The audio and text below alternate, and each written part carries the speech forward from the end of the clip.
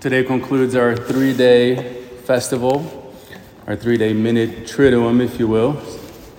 On the 31st, a couple of days ago, that was the Feast of All Hallows Eve, the eve of the Feast of All Hallows of All Saints. So in preparation for the Feast of All Saints. And then yesterday, of course, was the great solemnity of All Saints, where we celebrated all of the saints that are in heaven. Not only the canonized saints, but all of them, every single saint who is in heaven. And that's what we call the church triumphant, the church in heaven. So now we're going to pray for the souls in purgatory. That's what this day is for, All Souls Day. Those that are the elect, the saved, the chosen, but who have not yet gone through the process of final purgation and thus arrived in heaven. So that's the church suffering. So I'll give you a heads up. This is going to be kind of a somber homily, sad, maybe even a little scary. So if you wanted an upbeat homily, you should have come to Mass last night when we celebrated the saints in heaven, the church triumphant. But now there's another reality, the church in purgatory.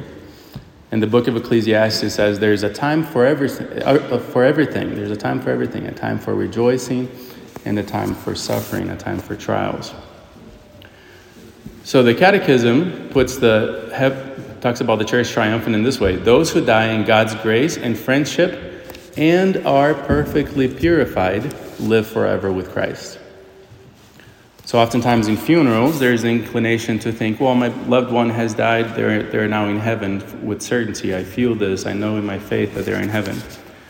Well, if they died in God's grace and friendship, they're saved, yes. We don't need to worry about that. There's no risk for salvation for them if they died in God's grace and friendship.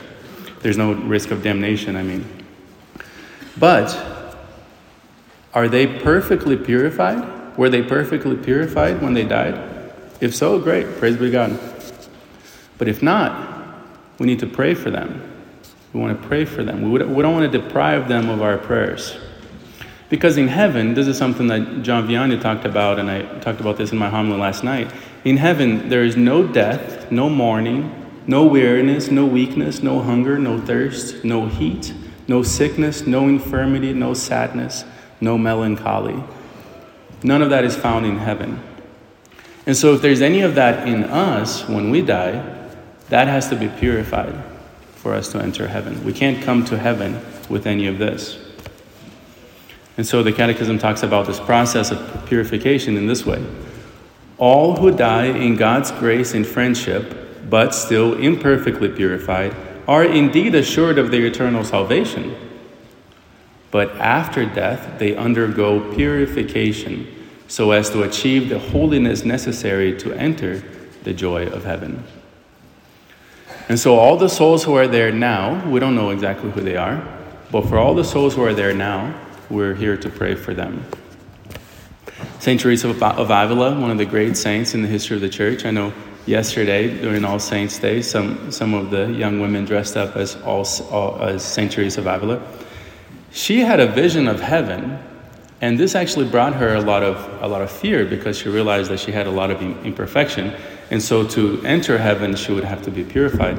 So she had this exchange with her sisters. She said, "My God, what soul will be pure enough to enter into heaven without passing through the vengeful flames? O justice and power of my God, how terrible you are!" And her sisters responded, "Ah, Mother, what has happened to you? Surely you do not fear death after so many penances and so much abundant and bitter tears." "No, my children," she replied, "I do not fear death. On the contrary, I desire it so that I may be united forever with God." "Is it your sins, then, which terrify you after so much mortification?"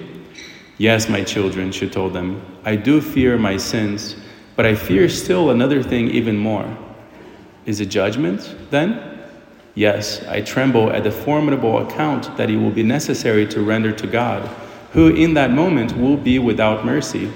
But there is still something else of which the very thought alone makes me die with terror." "Alas, can it be hell, then?" "No," she told them. "Hell, thank God, is not for me." She's in God's grace, in God's friendship. No, hell is not for me. Oh, my sisters, it is the holiness of God. My God, have pity upon me. My life must be brought face to face with that of Jesus Christ himself. Woe to me if I have the least blemish or stain. Woe to me if I am even in the very shadow of sin. So you see, the goal for us isn't just to die in God's grace and friendship. The goal for us isn't to go to purgatory. That would be setting the bar pretty low. And we would have a lot of pain, a lot of suffering after death if that's our goal. Because yes, we will have to be purified. The goal for us is to become saints on earth. To become saints on this side of life, on this side of death. So that we don't have to go through the suffering after we die. So we do that here. So that's the first reason for us to practice the Catholic religion in its fullness.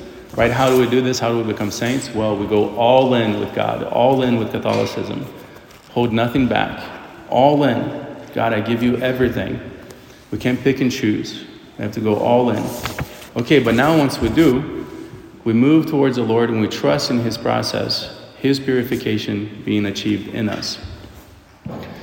Okay, and what about those that have died already without having completed this process? What about them? How long are they going to be in purgatory? Well, we don't know the time, but there is something that we can do because they no longer can do this work for themselves. Their time is up. They have died. There's no repentance after death, and there's no further cooperation by one's own will after death. They're now in purgatory, and they're suffering. They're being purified.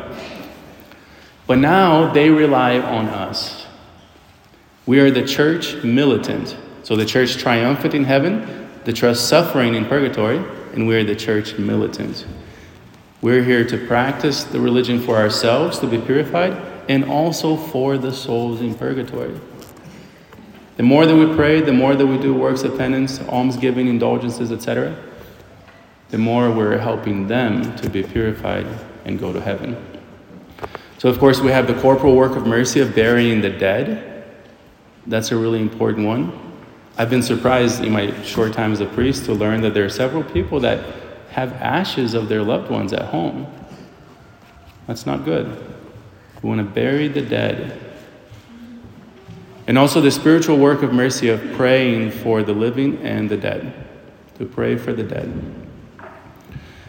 So here in a special way on this great feast of All Souls, completing this great mini Triduum, if you will, completing this great 3-day festival, we're here to pray for the dead. And I'll close by reading this paragraph by St. John Vianney. Oh, and one more thing before I do that. Another thing that we can do, a simple thing to add to our daily lives, is praying that simple prayer for the souls in purgatory after our blessings before each meal. So we say grace before a meal, and then we say, may the souls of the faithful departed through the mercy of God rest in peace. We can do that 3 times a day, every day. So here's a paragraph by St. John Vianney. Why am I up in the pulpit today, my dear brethren? What am I going to say to you? I come on behalf of God himself.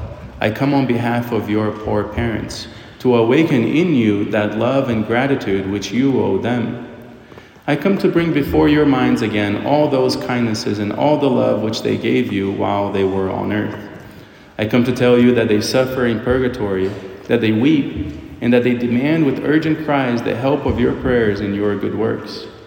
I seem to hear them crying from the depths of those fires which devour them.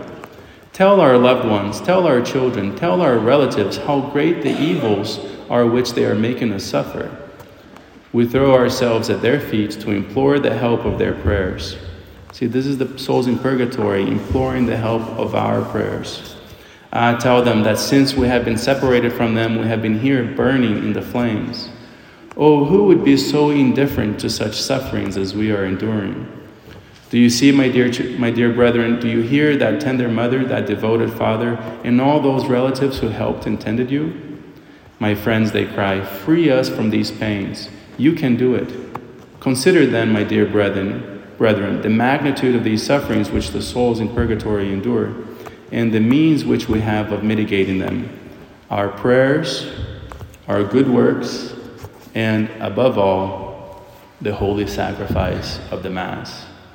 So now we turn to the altar to beg God for our own purification and also that of the holy souls in purgatory.